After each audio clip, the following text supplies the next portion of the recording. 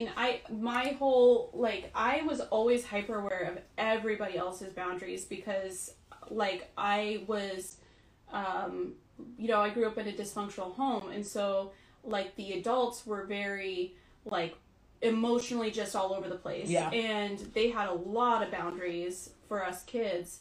And we were told to respect them. And then kids were kind of, we weren't really allowed to have, like, our own personalities, our own, like, boundaries or anything. So that's just how I was programmed. I was literally programmed to be concerned and take care of everybody else. I took care of my younger brothers. I took care of my parents. I took care of their animals, everything. So when I got out into life, I didn't know who the hell I was.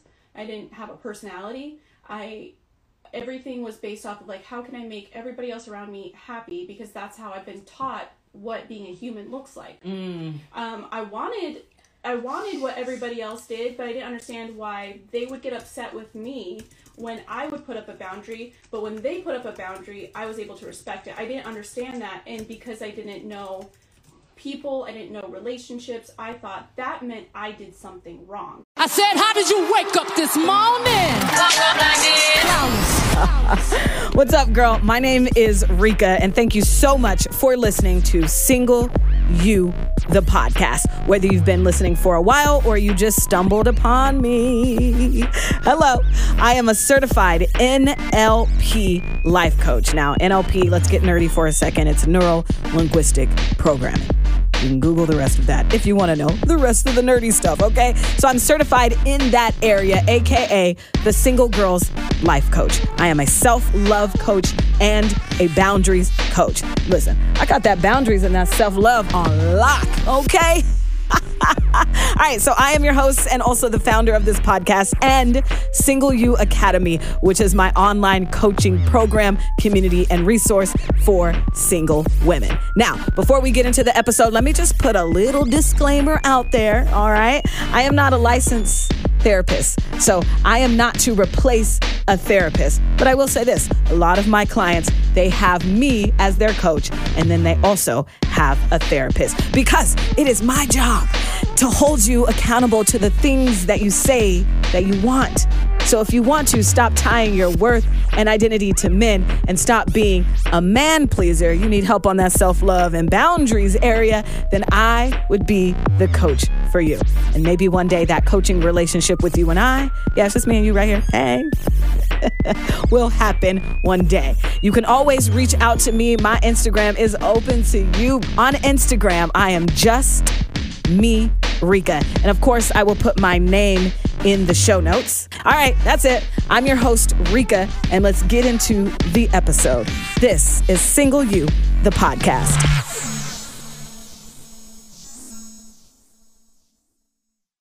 I'm excited for today. Listen, you are going to be able to be a fly on the wall with the conversations that me and my best friend Desiree have. Okay? This one in particular is going to be all about setting boundaries because I know that most of you who are in my DMs, most of you that are in my Singleness is Not a Punishment Facebook group are like, listen, Rika, I've tried to set boundaries with men, but I feel mean when I do it.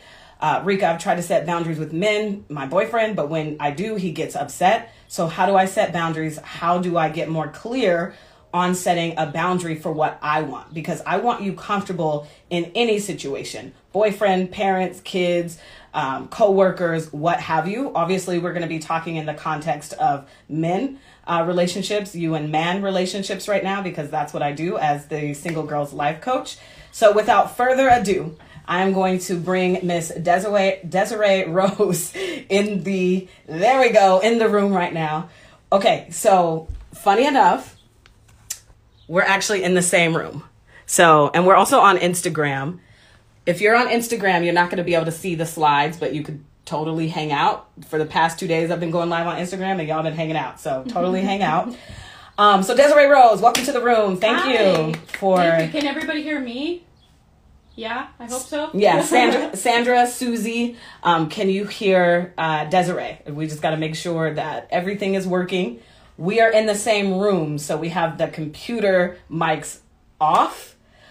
or the sound speakers off and the mic's on. So we're just making sure that this is actually working, because being in the same room, we would have echoed. It would have been a like annoying echo. So can you hear Desiree? Desiree, say hi. Hi. Can you hear me? Am I echoey? Am I okay? Oh, so is it a bad echo on your part, Sandra? So, it is a bad echo. Okay. So maybe... What if we, like, when you talk, like, mine's muted, and when I talk, yours is muted? We're going to have to do that, yeah.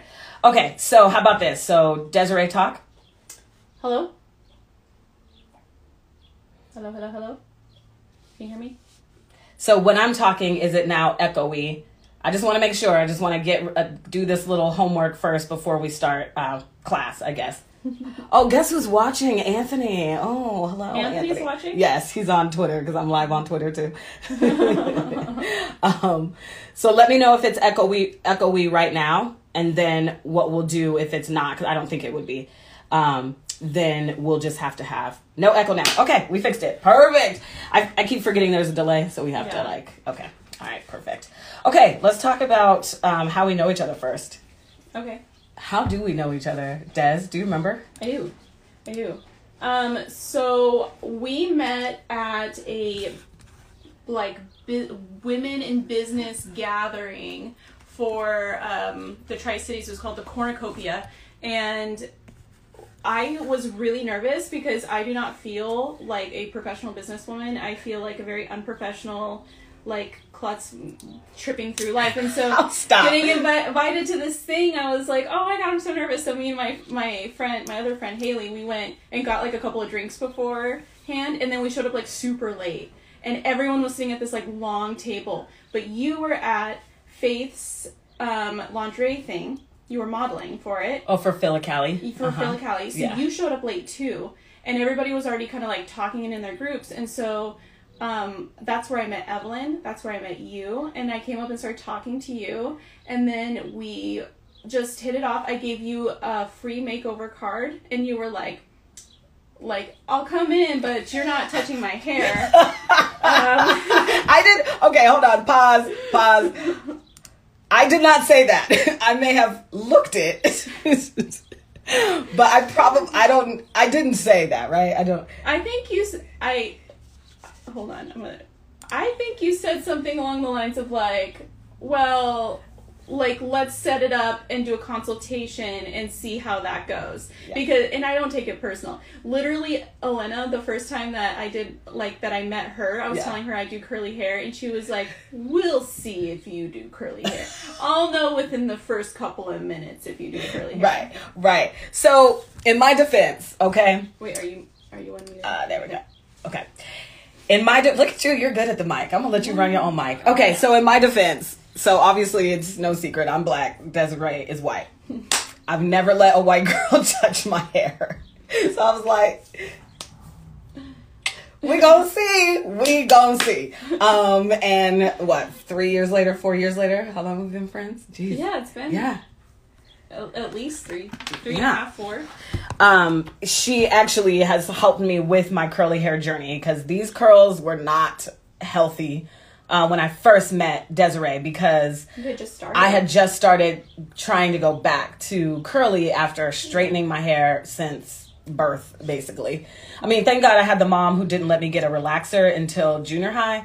And even at that, it was only for school pictures and Christmas. And that was it. Like, she was like, we're not doing that. Yeah. We're not doing that, because she didn't really get them. Exactly. Mom, yeah. Yeah, so I didn't have the creamy crack my whole life, as that's what we call it. It's just so bad for your skin and hair. So. Right, exactly. Yeah. So I went back to that.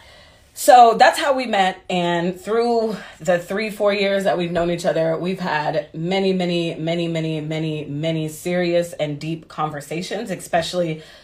because when I met you, was I just getting out of that abusive relationship, or was I? Yes, you were just getting out of it. It was before the $10,000 boyfriend. Yeah. But it was right after your abusive ex. I was single, and I had been single for years. I was celibate. I had been celibate for like 2 years already, I feel like, or like a year and a half or something like that. And you were newly celibate, and so we kind of like started our whole singleness journey, we were kind of going through it together. I was like a couple years in already, but I had a lot more like baggage than you. So we were kind of like right in sync, like working through our trauma and what we'd been through together. So it was really cool. We had a lot to talk about. I would say like almost all of our conversations are at one point deep. Like, they're never shallow. Yeah, exactly. Because honestly, I don't even know your favorite color. What's your favorite color? I don't have one. Oh, okay. I like them all in different circumstances. Okay. Okay. Now I don't feel like a bad friend because all of our conversations are deep. And I remember I told you the other day, the basis of our conversation, the foundation of our friendship is how I'm moving forward forever now with friendships. Yeah. Because I've never, let me not say never. It's been a while, especially living where we live, having a friend like you. One where I can feel like I can tell her everything and I can ask her questions. There's going to be no judgment and we're just going to talk through it and we're just going to talk it out. And I hope you feel the same. I do. And you know what? It's so funny that we're talking about this when we're talking about boundaries because I don't think a lot of people realize that having boundaries in romantic relationships, it goes beyond that. It's having boundaries in relationships, period. And I know for me, I had a lot of toxic friendships because I never set boundaries. I remember my friend Taylor, she was the first friend I've ever had who set a boundary with me in a very respectful way. And at first it like hurt my feelings because I wasn't used to people doing that. But she was like, hey, I don't want to pick your kids up from school. Don't call me for that. I'm glad you see, because I was going to be like, okay, give me an example, because I love examples. And I was like, she doesn't want to pick up my kids from school. And then I was like, well, they're not her kids. That makes sense. Yeah. That's not an unreasonable request. She's not saying like, fuck you, I don't want to be. She's not talking behind my back. Right. She's not, sorry, I didn't mean to cuss. She's not saying anything like that. Pause. Hold on. Go ahead. You got it.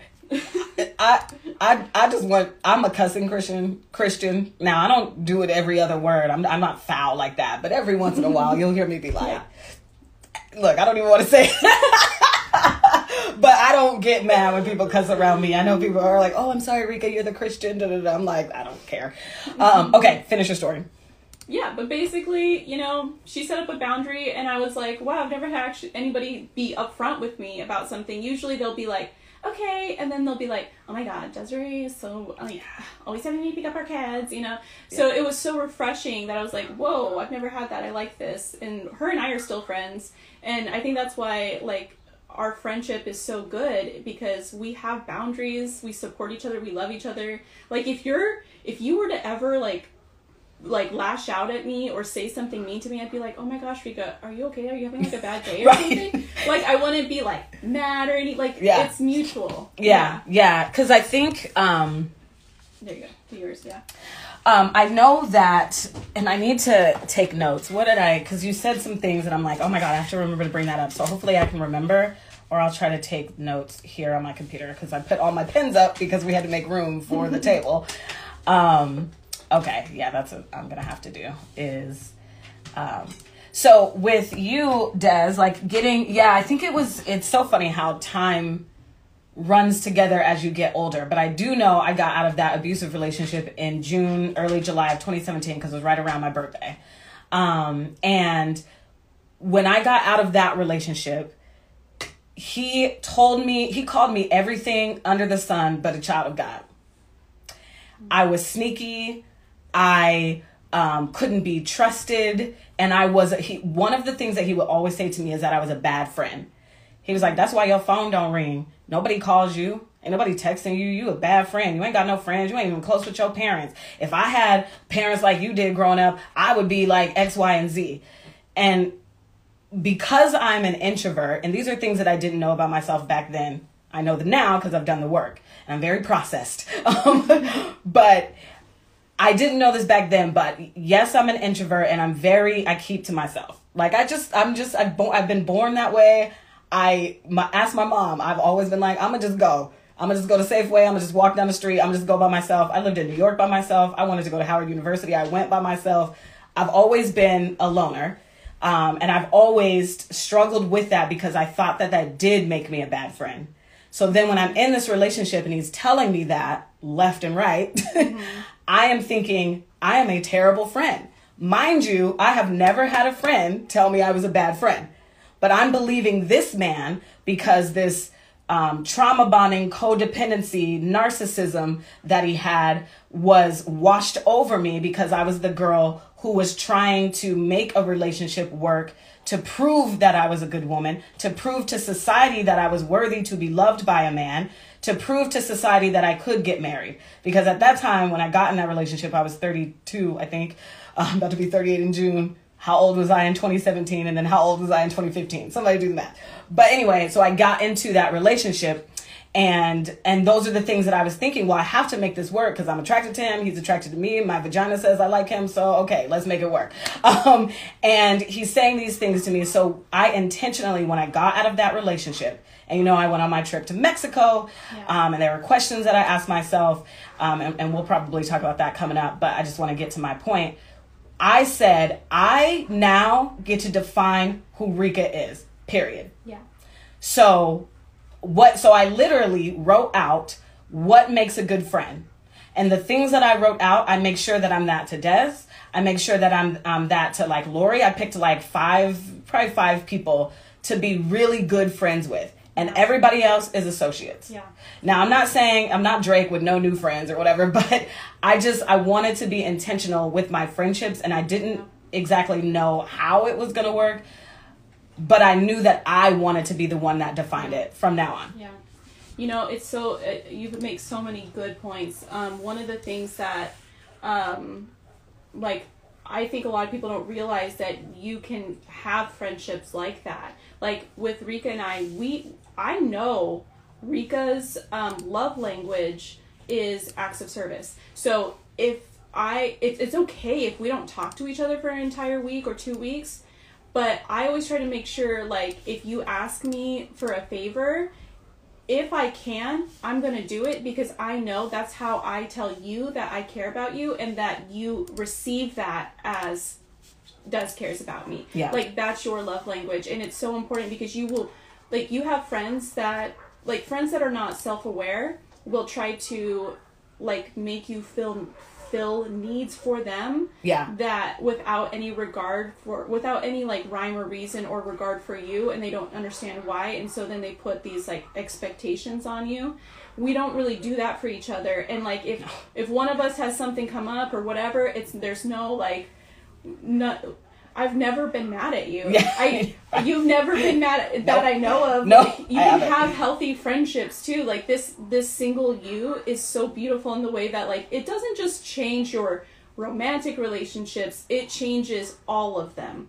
Because it's not building relationships with other people, it's building that relationship with yourself, and then that just expands outward. Like you know how to interact with other people. Yes, and hold on. Put you on mute. Okay. Yes. So you're so right. So Single You Academy is definitely about that. It is about the relationship with yourself because that's the most important relationship that you can have. And then all of your other relationships extend from that. So the healthier you are with yourself in relationship to self, the healthier you are with other people, friendships, parents, kids, romantic partners. And so I want to get to that part. There was a time where I didn't know you. And you had other relationships other than the one that I know you are in now, which I believe is super healthy. You guys, I just want to throw up. Was there a time, and I know the answer is yes, but let's unpack this. Yeah. Was there a time where you were really bad at boundaries? Yes. What comes up for you when I ask you that question? I never had I never had boundaries, and I think this happens with a lot of people like me. If you grow up in a household with very like authoritative parents, you learn how to respect other people's boundaries. So you're always worried about the other person's boundaries, but you never learn how to put them up for yourself. So I had zero boundaries for myself, but was always very hyper aware of everybody else's. around me. And so my romantic relationships mimicked my home life, which was fairly abusive. And so my first major relationship, and really my only major relationship, was my marriage. I was married. And it was extremely dysfunctional. No boundaries. Neither one of us had boundaries. But he was definitely more, he had a lot of issues. And it definitely affected everything. But he cheated. I believe he was a narcissist. He's a narcissist. He was very abusive. Like, he locked me out of the house one time when I was pregnant overnight. Oh my goodness. He would do random things like steal all the blankets at night, so I'd be there cold. Oh my God. And sleep cold. Yeah. It was violent sometimes, it ended extremely bad. But I didn't have boundaries. I didn't know how to put boundaries. I would try to. Yeah. And then he would just bulldoze over them. Okay, so you said something, and I'm going to yell at my dogs real quick, everybody. Thor, champ. Look, these are the pups. Go lay down. Hi. Okay, my shadows.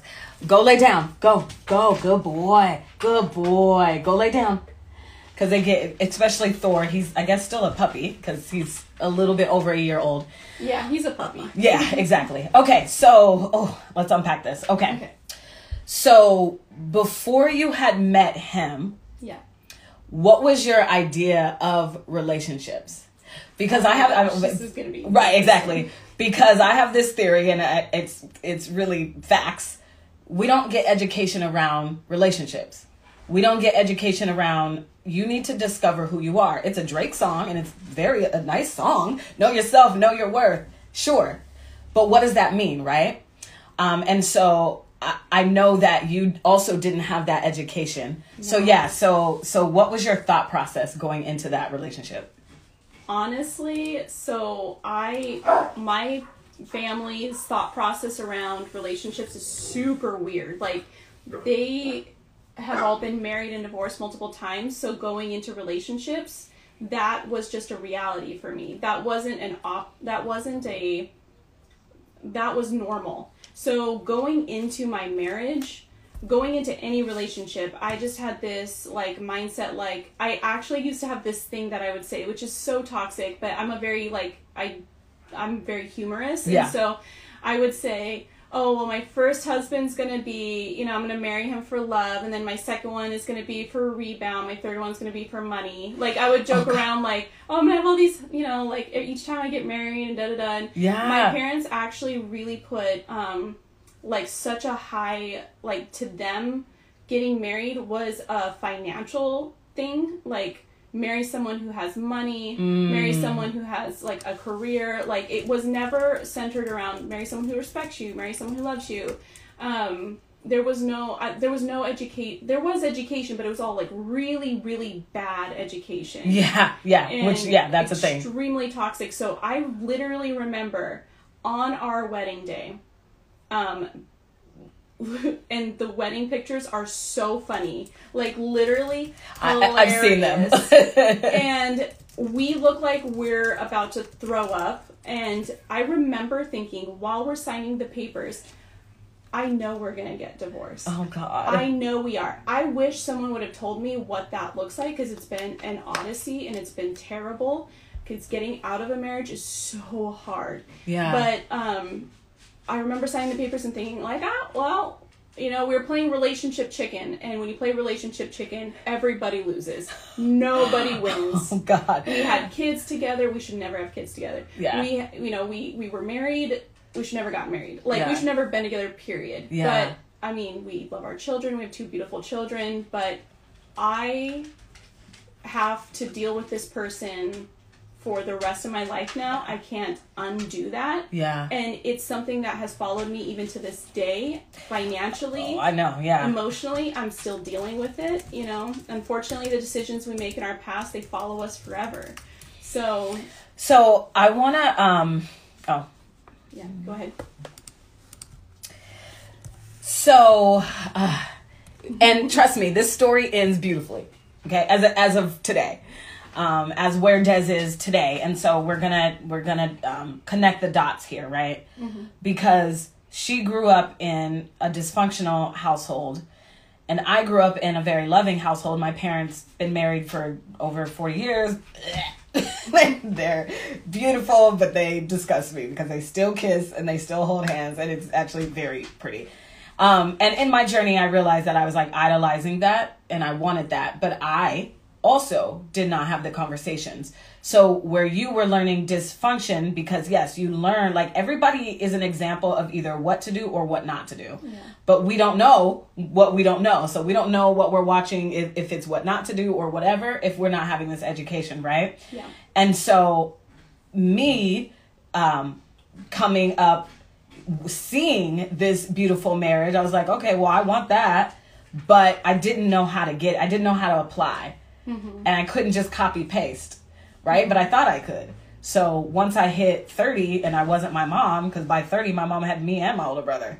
I was like, my life sucks because I'm not my mom. And I looked just like her. I thought that I had to be her. Yeah. I mean, I idolized that situation. So when I created Single You Academy, I was like, even if I, from a 2-parent household, could still fall short and unfortunately be in an abusive relationship, what about the women who didn't even grow up like I did? Yeah. And so that's essentially how, after I went on this healing and got certified as a life coach and everything, how Single You Academy came about, because I was like, I need to save the world. Now I'm kind of calmed down and I'm like, listen, God, send me the women that are my assignments. And I understand that. So I just wanted to put a pin in that. My next question to you, while you were in that relationship, because I heard you say that you wanted to set boundaries, you just didn't. What boundaries do you think you wanted to set, but you didn't? And why do you feel like you didn't set them? I mean, when it comes to boundaries, it's all about follow through, because a boundary, everybody wants to set boundaries. Everybody does set boundaries at one point or another, but it's not an actual boundary if you don't have any sort of follow through consequences for that, for like crossing that boundary, and especially with somebody who just doesn't respect boundaries.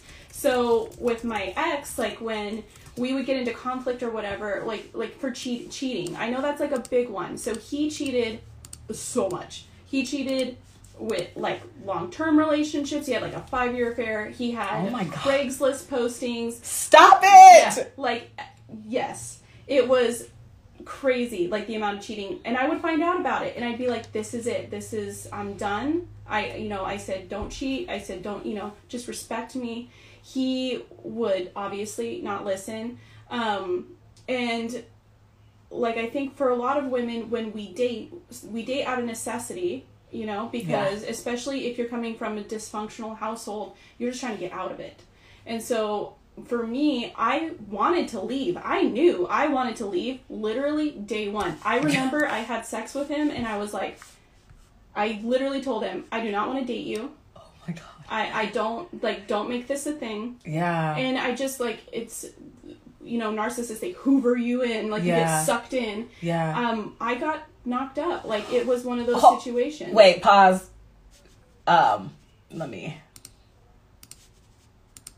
You're saying even before you were married, you were like, I don't want this. Yeah.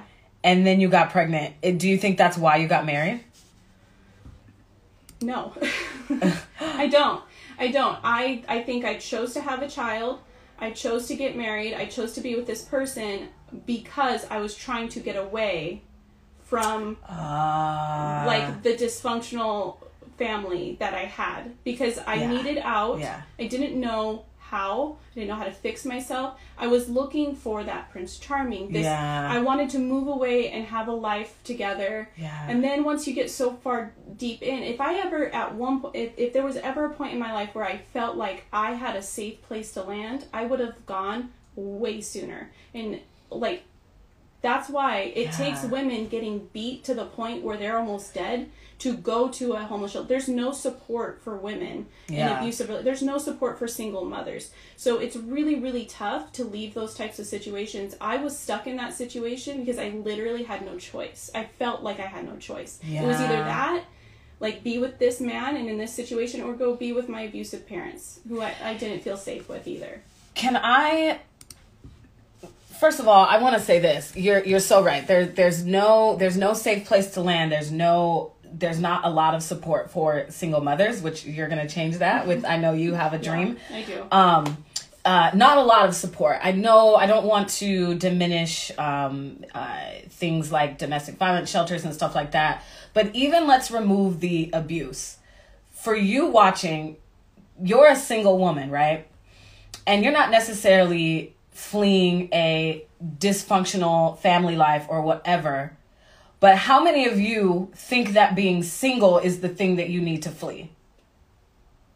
So then you're trying to force yourself into these relationships because you're like, well, I can't be single because that's the worst thing to be on this earth. Yeah. Because society, Christianity, and I'm a Christian, but I am very critical of Christians. So Christianity, society makes you feel like being single makes you the scum of the earth, means God doesn't love you as much as he loves married women, especially if you're a woman who doesn't have kids. And I don't have any kids. I'm 37.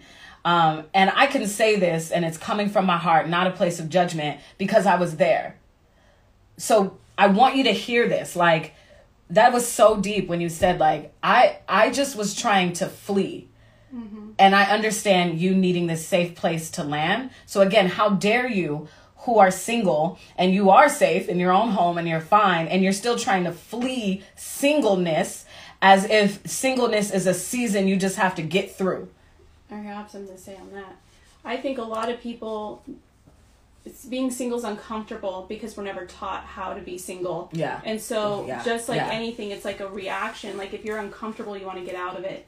And, you know, I think that's why, you know, like for people who've been through dysfunction, you end up going into another dysfunctional relationship. I remember thinking I had to be with somebody who had been through something because I didn't know how to relate to people who hadn't. I didn't even know anyone who hadn't, really. So deep. You know, and so, and I really I've never seen a happy relationship, so it felt normal. I know I didn't want it. I know I didn't like it. I wanted to get out of it. And I did. The only reason why I left my ex was because he was working a lot. I didn't see him a lot. So I was able, for the first time in our relationship, to make friends. And so I made friends. And my friends saved me. They got me out of this relationship. Yeah. If it hadn't been for my friends, I would have stayed. You know, and it was only because he was working literally like every day except for 2 days out of the week. Yeah. And he was working like 16-hour days because he was in the oil field. So that was the only reason why I was able to leave, because for the first time in my life, I had money and I had friends. And that all quickly, like the friends stayed, but the money went away, but I still felt like if you have that emotional support, you feel empowered to do something. Absolutely, absolutely. Yeah. And these were dysfunctional friends, but they still helped me out of it. So right. So yeah, that is beautiful and deep that you can say, you know, because I got friends, I was able to leave. Because here's the thing, when we're being treated badly, we know it's bad. We know it, right? Everybody knows it. Nobody said it. If you're a 12-year-old girl, I'm like, what kind of relationship do you want grown up? You're gonna be like, I want him to be sweet and nice, and I want him to be like the Disney movies. You're not gonna be like, I want this dysfunctional BS. Oh, there we go. Yep. You're not gonna be like, I want this dysfunctional. Nobody says that, right? Mm-hmm. Everybody wants happiness. But the problem is, again, there's no education around what is the difference between healthy hard versus dysfunctional versus abusive?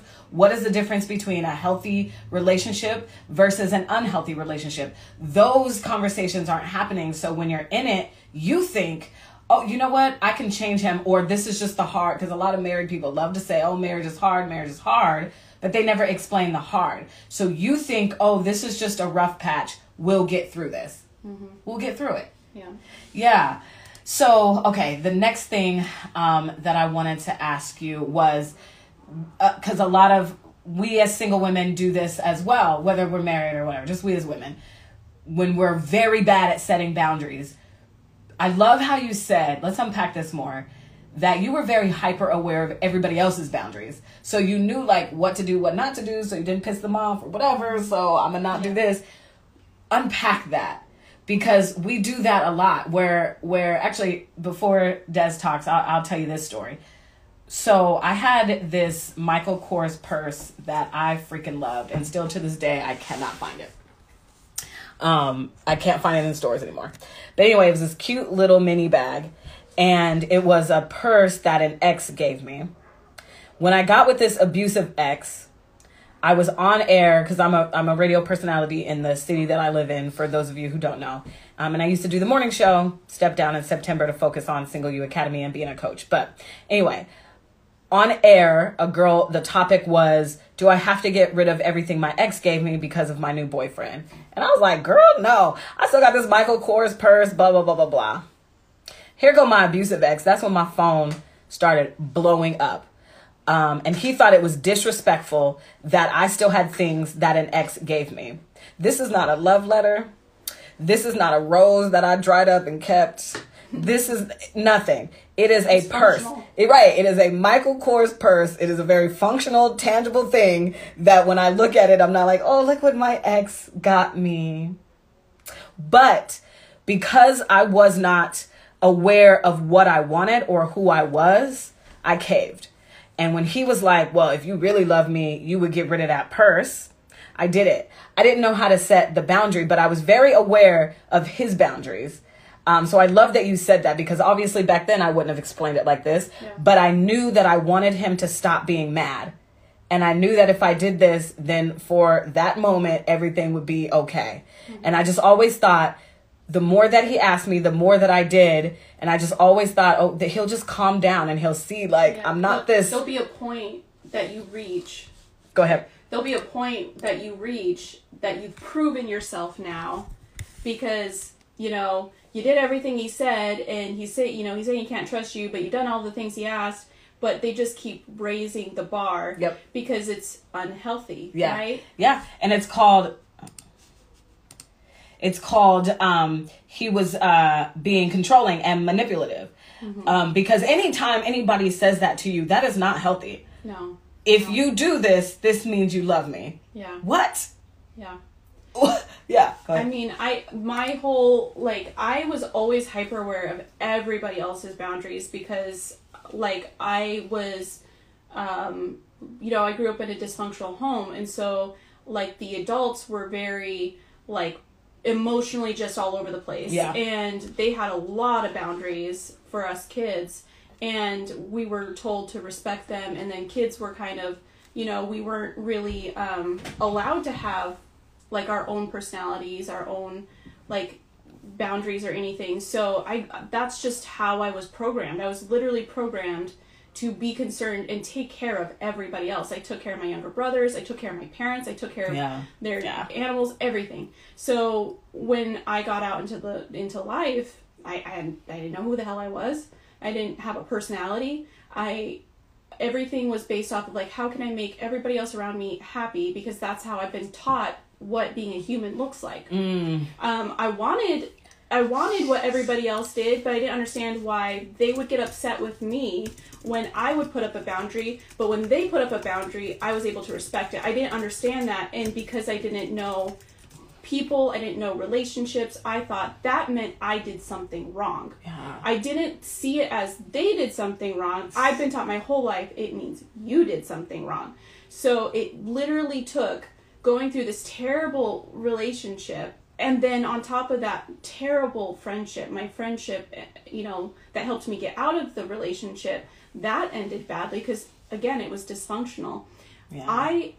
I got to a point where I was like, oh my gosh, like, that was really fucking bad. And I don't like it. And I don't want this to continue. So I had to literally kind of isolate myself for a little bit, figure out myself, which is really hard when you're a single parent. Yeah.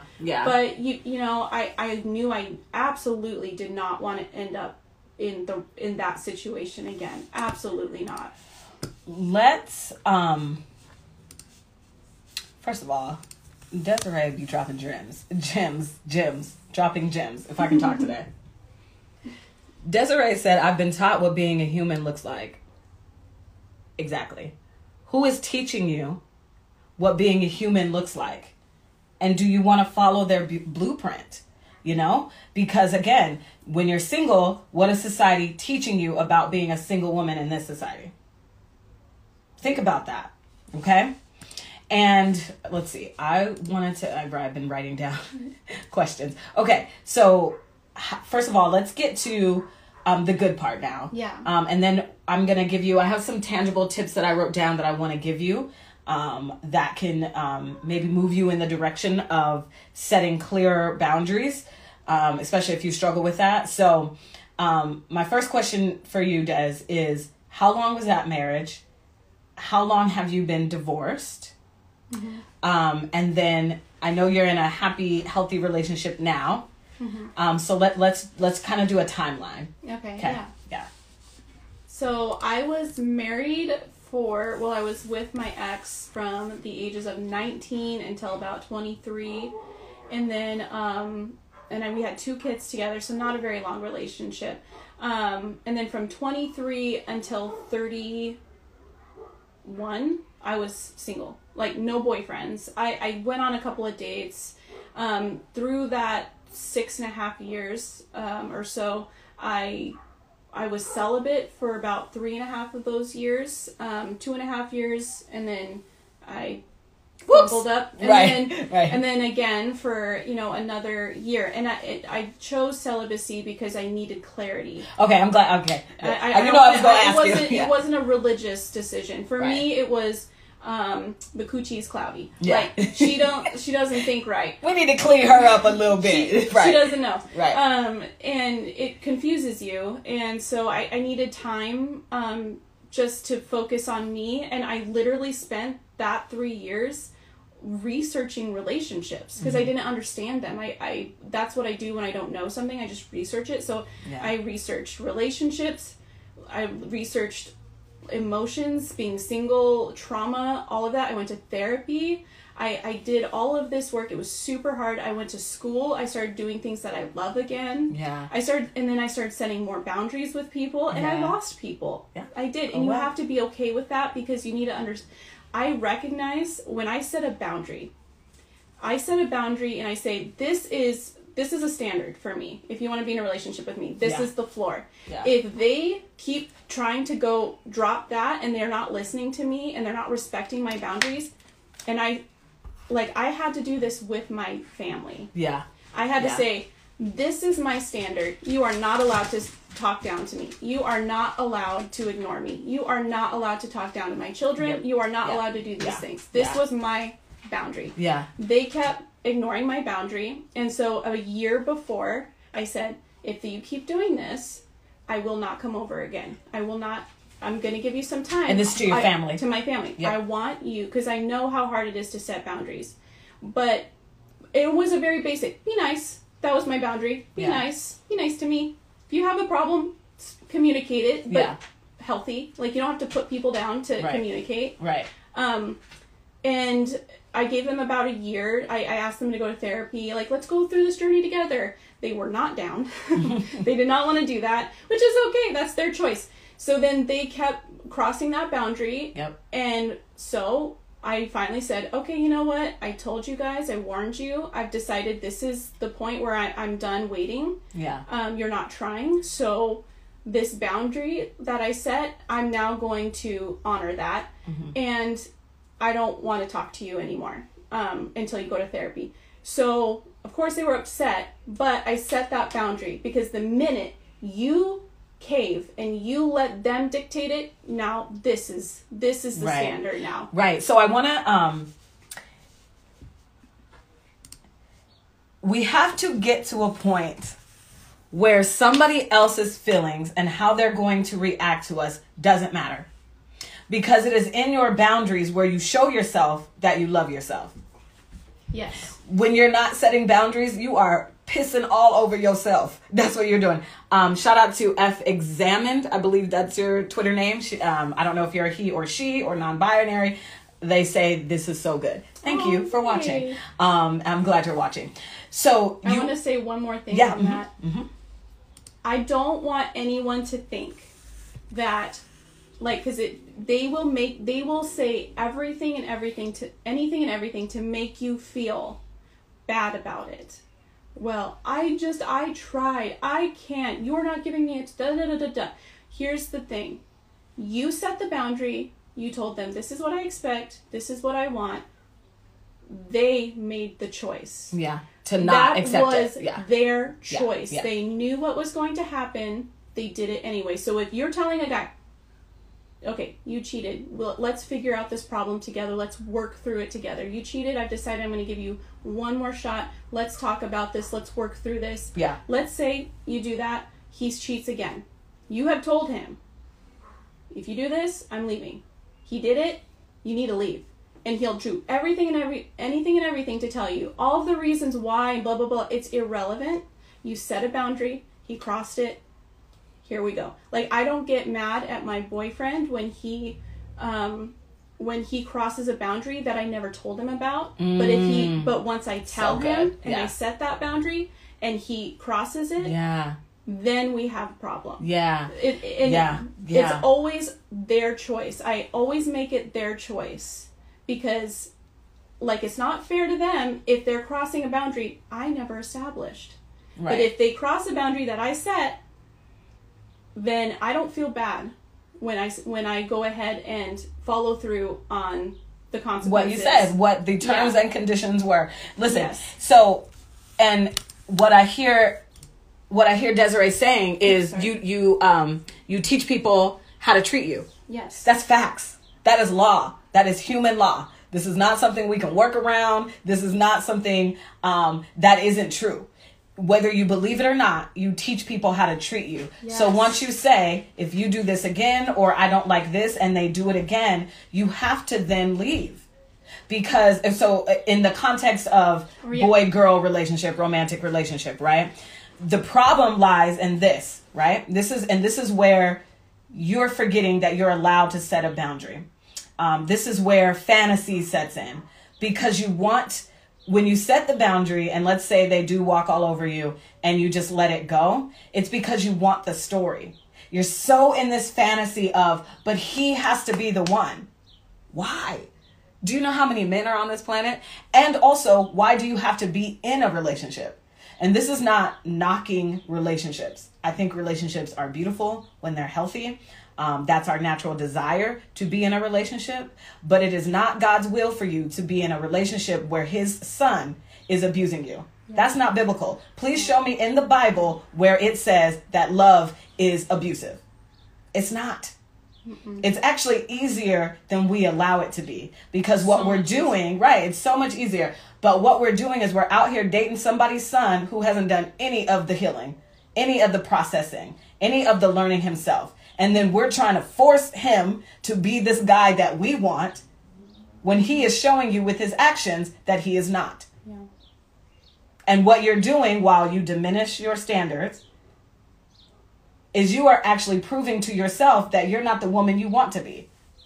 Because again, remember when I said, if I asked you at 15, what kind of relationship do you want? Of course you would say healthy. I want him to love me, blah, blah, blah. What type of woman do you want to be? I want to be a woman that stands up for herself. I want to set boundaries, blah, blah, blah. Well, you had an opportunity to do that in these dysfunctional relationships you are in, and you're not doing it. So you're not her. And what did we talk about on Monday when I was talking about this? I said, when you ask me, Rika, how do I get over a guy? I said, well, first you have to face the woman that you were in that relationship. You have to face her. You have to face the woman that you were while you were in that relationship.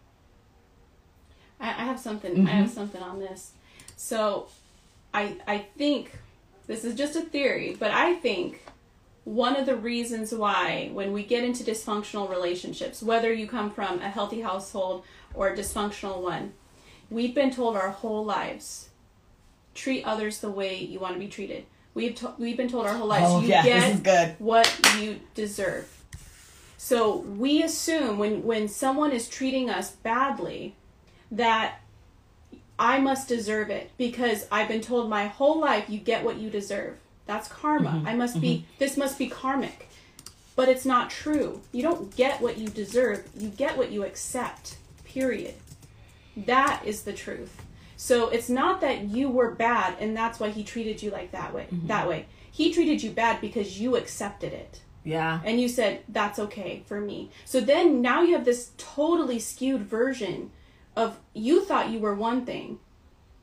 Or so either you thought you were one thing and he showed you that you're something different and now you're having an existential crisis. Or you already felt that way about yourself and he's confirming it. Yeah. Whether it's like dysfunctional families that you grew up with or functional. Yeah.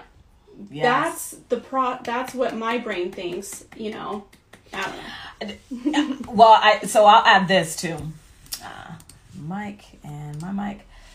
We also think, and this was me, and those are my dogs. They are barking at the wind. Yay. Okay. This is what I thought too, especially if you grew up in a Christian household. Excuse me. I didn't want to burp on camera. Sorry. Oh, that was gross. Oh my God, girls don't burp. Yes, we do. We poop too. So we also think that it is I felt like, this is how Nicole, I had her on this platform, I want to say 3 weeks ago. And I asked her if she felt the same way. And I like the way that she put it. So I'll say the way she put it. She felt that it was her duty to stay with him because she was Christian. And this is what God wants me to do because we're supposed to forgive. I hear that word too. Like a test. And we're supposed to forgive and give him grace. Here's the thing. Forgiveness does not mean stay. Nor is the definition of forgiveness is not doormat. Mm-mm. The definition of forgiveness is not stay. Nope. Forgiveness has everything to do with your heart and cleaning out your heart. It has nothing to do with, I have to endure this suffering because this is love. God already do that. Didn't we just celebrate Easter? Yeah. He already did that for us. So this idea of suffering love, we have to get this out of our mind. I have a good one on that too. I will tell you this. Girl, listen, my pit bulls, Champ and Thor, they eat expensive food. So I need to pay some bills real quick. Give me less than 3 minutes, I promise, okay? I got to pay some bills. This conversation returns right after this. All right, girl, let's talk. You see how this jar is full of water? This represents you before you started dating, maybe 15, 22. Now this jar represents the men you've dated in your whole dating life. Now, because nobody had a conversation with you about what makes a healthy relationship versus an unhealthy relationship, this is how you've been dating. You tried serving your way into his heart. You tried giving up your body for his heart. You saw potential and thought, well, if I just love him good enough, he will turn into the man that I need and want. And he never did. Where's that leaving you?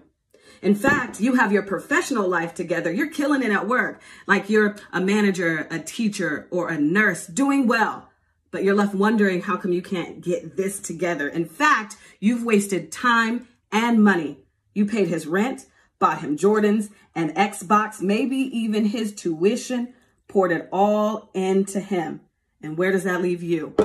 With a man who is actually giving all that love away to other women. He's lying and manipulating you, and you never get the love that you want and need. So now you're stuck here, empty, wondering how you got stuck in this cycle of dysfunction and you want out. You just don't know where to start. Start with me. My masterclass, The Key Strategies to Dodging a Dysfunctional Relationship, is coming up, and I'm saving a seat for you. Click Learn More so you can get all of the details because I want to help you discover your worth so that you can stop that cycle of dysfunctional relationships. Plus, learn how to set those clear, hard boundaries because raise your hand if you have a hard time setting boundaries with men. the people that I have cut out of my life, that I set boundaries with and they didn't honor it, I have forgiven them and I have grace for them. Because part of my healing was trying to understand where they're coming from. So I can understand why you're doing the things you do. That does not mean that I'm going to allow you to work through your shit through me. Yeah. Like, figure your shit out. Yep. And then when you, like, my boyfriend, I'm talking, like, one of my relatives keeps messaging me and saying very toxic things. And I'm like, oh, it just brings me down every time. But I haven't blocked her, and I haven't blocked anyone except for one person. Yeah. And I haven't like changed my number or anything. And he's like, why not just be done with it? And I'm like, I have grace and I have forgiveness, but I want to leave that door open because I believe that people can change and they can heal and we can get there. But like, I don't want to talk to them until they get there. But I want to leave the door open because I do have grace and forgiveness. But that does not, I still have to protect me because I'm not helping anyone by letting other people drag me down, especially for me, my children. Yeah. Like, I'm not going to let them go through that. And there's one thing that my father said to me that was like, for me, the fire under my butt to literally kick them out of my life. It was, I told my dad, hey, you know, your wife, my stepmom, she's hurting me. The things she says are super hurtful. It hurts me. And I hate it. You know, I don't know why. And he goes, oh, Desi, cut it out. Like, you know, she treated her mom like, or her mom treated her like that. She's treating you like that. And you're going to treat your daughter like that. That's just how it goes. And I was like, that for me was like, absolutely not. Like, they know they're dysfunctional. My family has literally said, we know we were abusive. We know we were... Yeah. But you know what? Like, it's your job as our daughter to forgive us.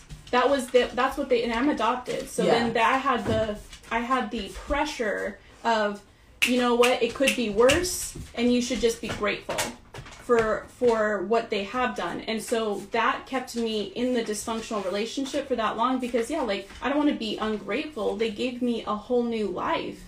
You know, like, I don't want to be ungrateful. Like, this is better, you know. But what I told them, and I'll say this just one last thing real quick, that I told them my real mom gave birth to me. And that did not give her the, what is it called? The right or the... privilege. What is the word I'm looking for? I don't know. That did not give her...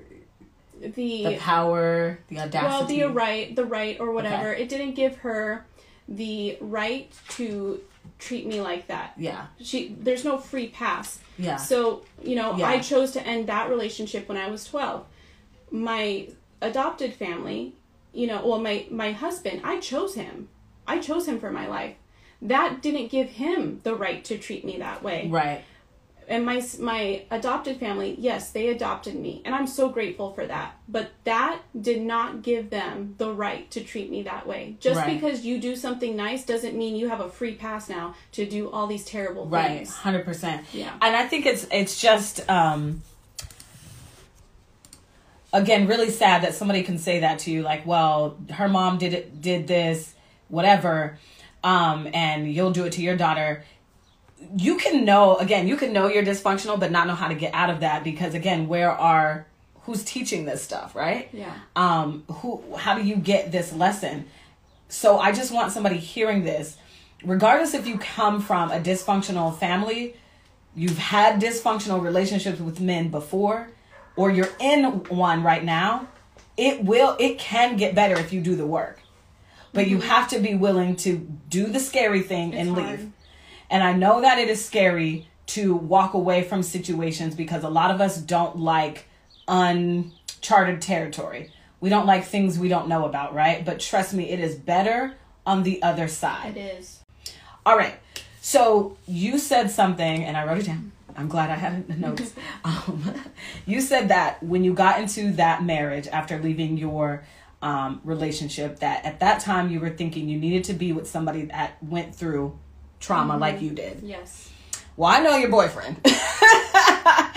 Anthony Imbranoni comes from a 2-parent household like I do. We They are were very together since like 13. right. Yeah. Yes, they've been together. His parents been together since they were 13. So when we're growing up in this 2-parent household situation, ignorance is bliss. We're very happy, joyful. Parents are nice to us.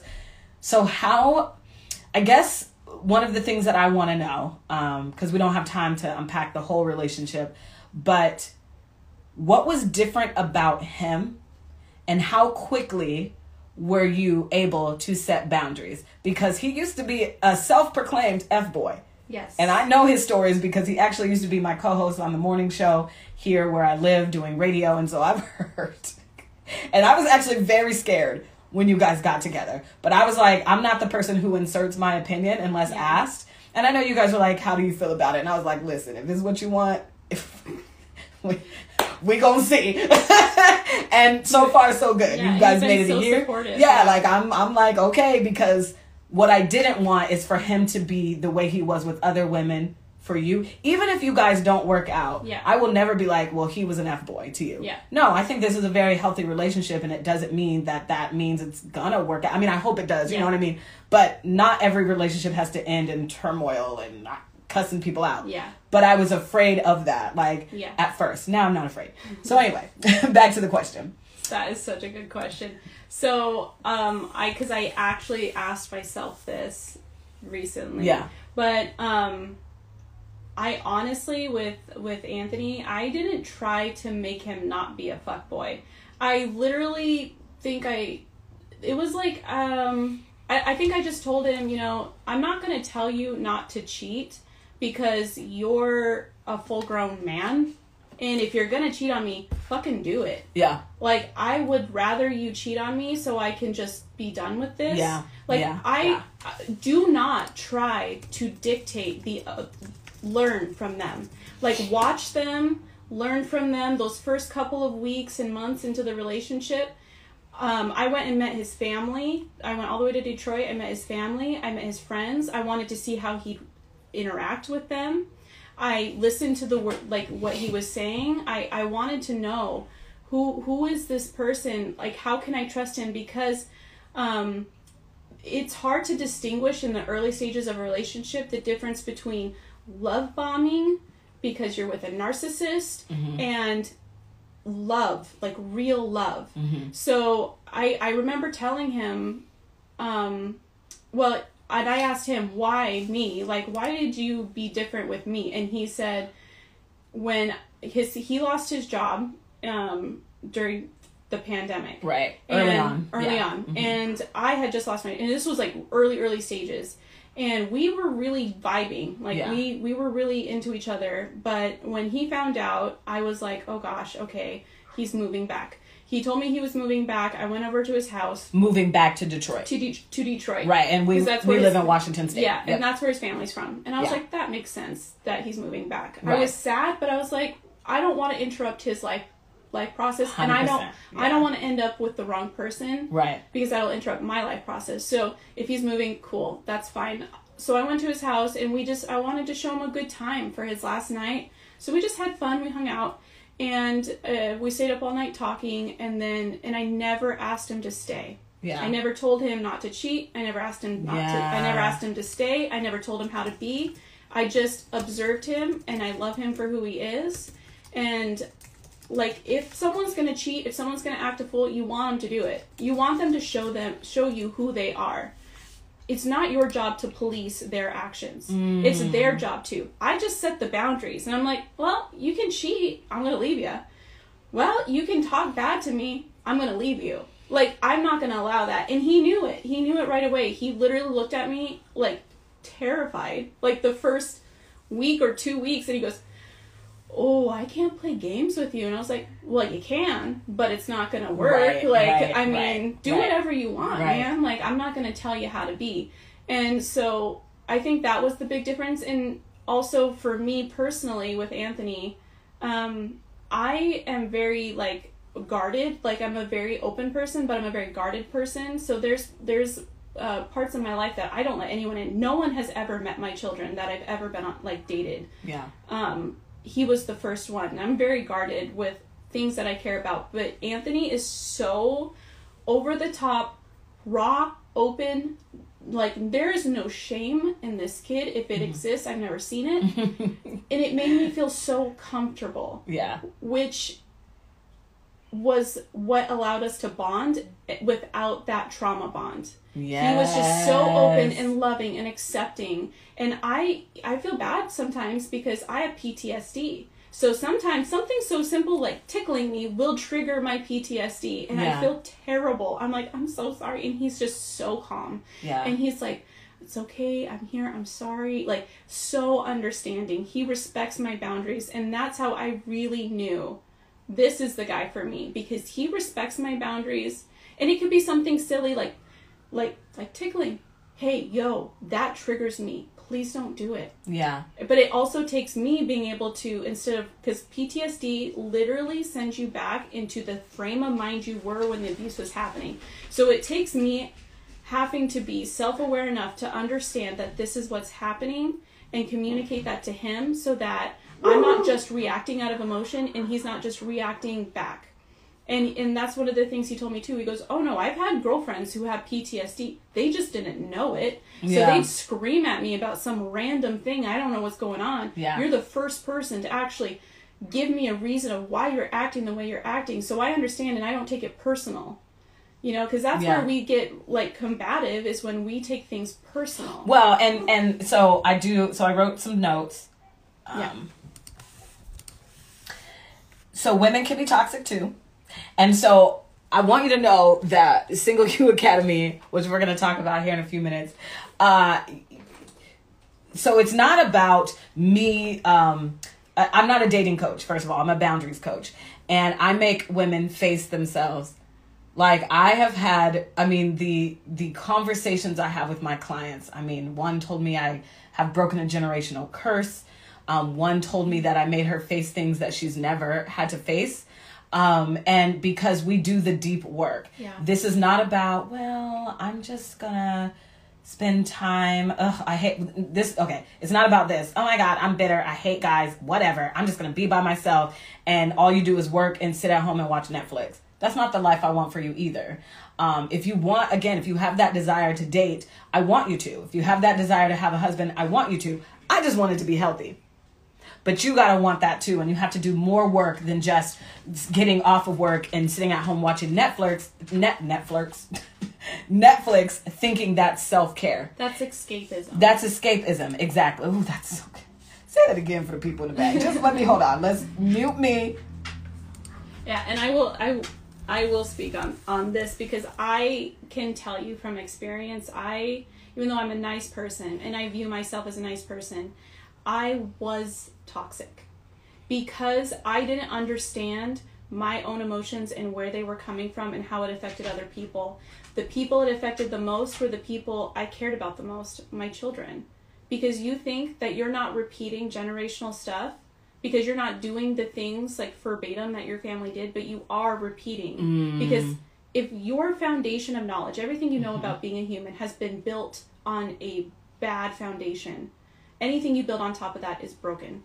And it was so hard to look at myself and say, okay, yes, I have reasons why I am the way I am and why I'm hurting. And I'm recognizing that what they did was wrong, but also recognizing the patterns I'm repeating and fixing those and building a new foundation. You can't build a new foundation without having something to replace it with. So it's one thing to know that it's wrong and it's broken. It's another thing to fix it. And it's really, really hard, but it's so good on the other side. Yeah. It's so, I literally sometimes will just start crying because I didn't know this was possible. Yeah. I remember being a little girl, I'm going to start crying, and thinking every bad thing that happened to me, I thought I was stacking up points for when I was a grown-up. Yeah. So if my friends had good things happening and I had bad things happening, I thought, I feel really bad for them because I'm stacking up points. And someday I'm going to be a grown-up and I'm going to have an amazing life because I got all my suffering done early. Yeah. And now that I'm an adult, when I became an adult and I got out on my own and the same stuff was still happening, I was like, oh my gosh, why? Like I had such a, like it was so hard. Like why is it still hard?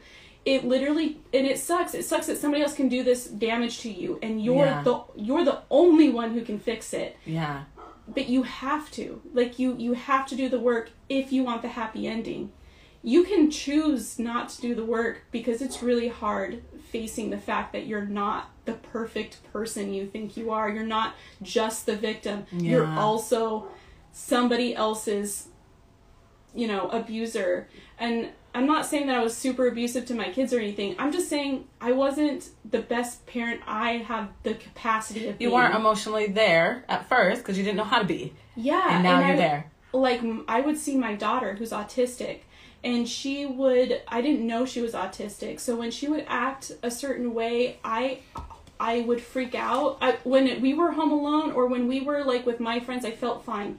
But when she was in public, like with my parents or around people that I knew cared about, whether your kids were acting a certain way, dressed a certain way, I would force her into situations that would literally put her into meltdowns because I didn't know her. I didn't know me. Yeah. I didn't know how to be a parent. I didn't know how to be a human. Like a healthy one. So, I'm not crying, you're crying. I'm not crying, you're crying, and I love you so freaking much. And I know we've had this conversation before. And as I told you, the Bible does talk about, I'll give you beauty for your ashes. So you even thinking that as a little girl, that to have that wherewithal, that kinda, it's true. Mm-hmm. Like, God says that, like, this suffering that you went through, trust me, it's all gonna work out for your good if you do the work, though, because the Bible also says faith without works is dead, right? Yeah. And so T.D. Jakes says this a lot, like, the older generation, they just thought we just prayed away. Oh, Lord, please do this for me. Please, Lord, do this for me. Please, Lord. Please, Lord. But you ain't doing no work to fix yourself. Mm-hmm. It is on the other side. You just have to do the work. And like you said, you can choose to not do it, but what is it costing you? Yeah.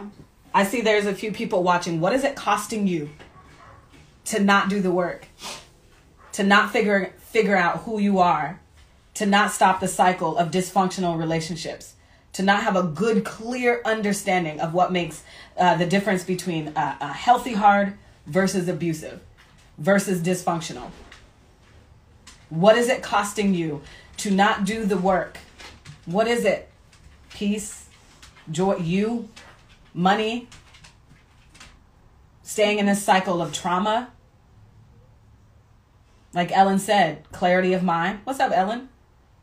Clarity of mind, that's a good one. Yes, because you're in this fog, right? So let's get to, I want to recap what we talked about, right? So I wrote down some tangible steps that you can take, okay?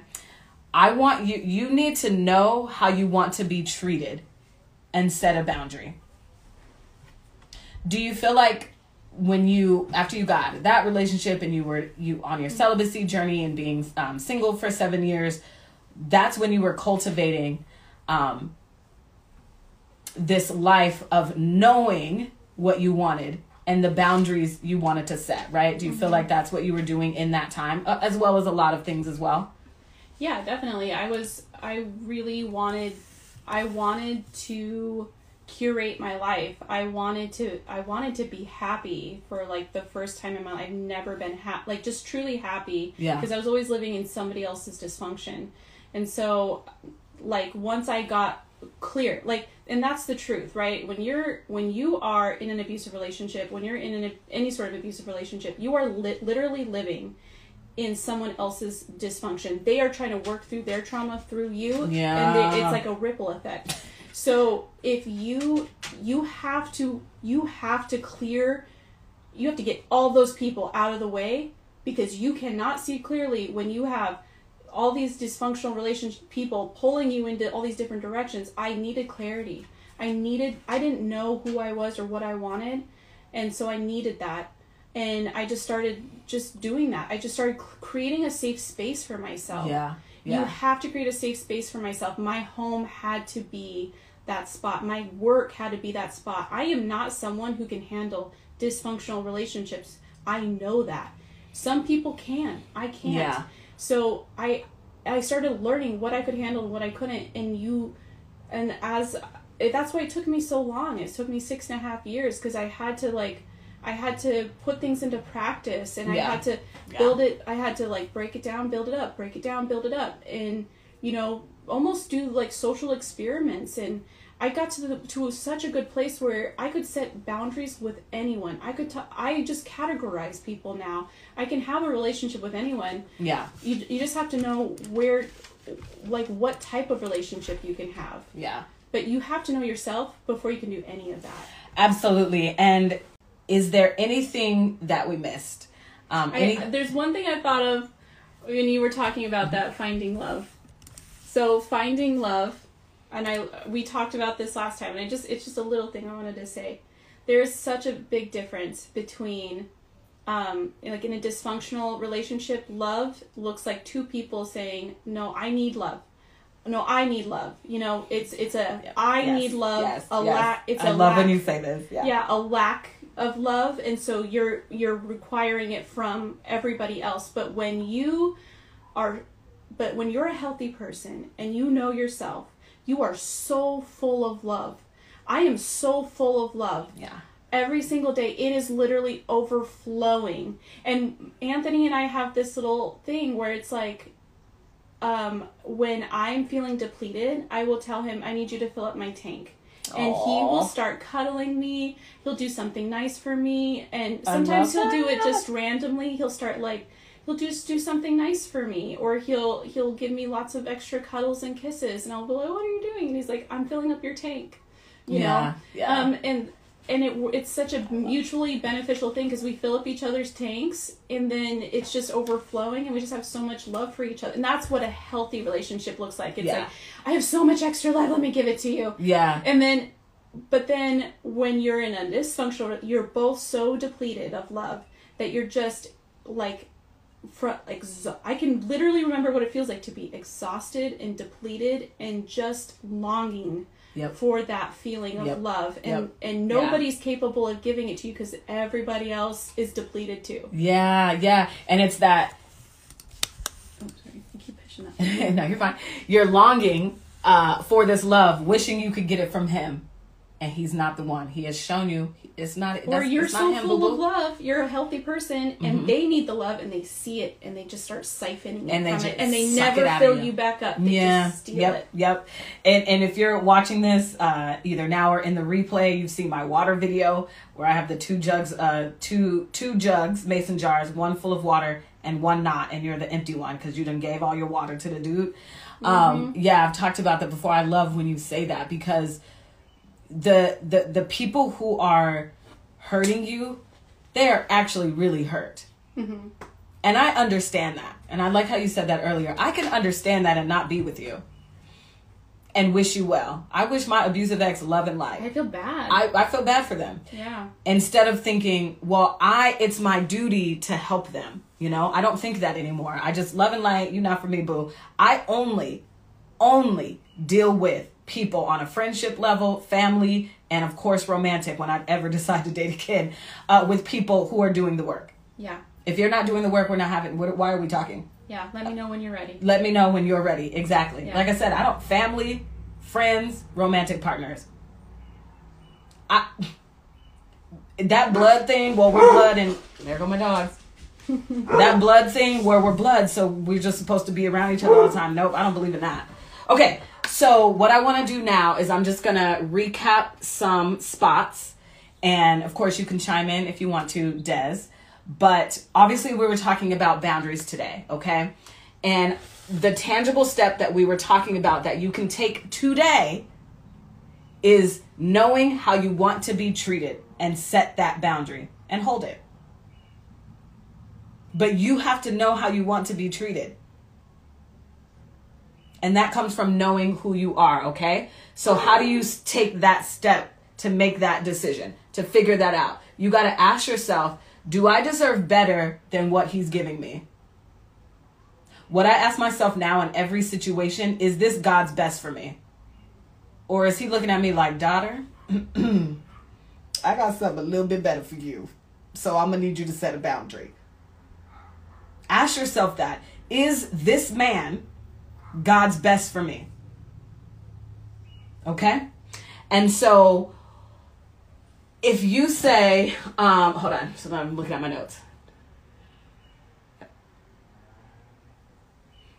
And if you ask yourself that question and you're feeling like, well, I don't know, or no, let me tell you that God has better for you. I am calling you to a higher woman. I'm calling you to a higher place. But if you don't believe it, it's because you don't know who you are and you haven't done the work, okay? And if you say yes, great. So what do you need to do to execute that boundary? Do you need to speak up for yourself? Because men are not mind readers.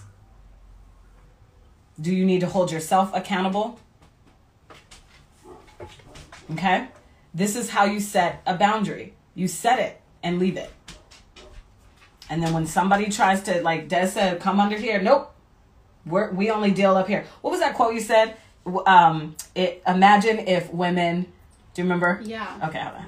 Go ahead. Imagine a world where women held men to higher standards. I mean, we got the cookie, you know, and like we're their mothers. We're their wives. We give them life. Like if we held them to a higher standard collectively, the only power they have is by making us think that we have to do or be a certain way to not be brutalized, to not be, you know, to end up having a husband, to do that. They somehow have power over us, but that's not true.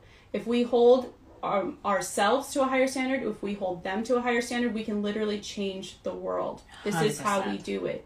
100%. We don't do it through war. We don't do it through, you know, capitalism or any of that. You do it through communication. I want to say it's Albert Einstein who said that peace is achieved through communication and understanding, not war.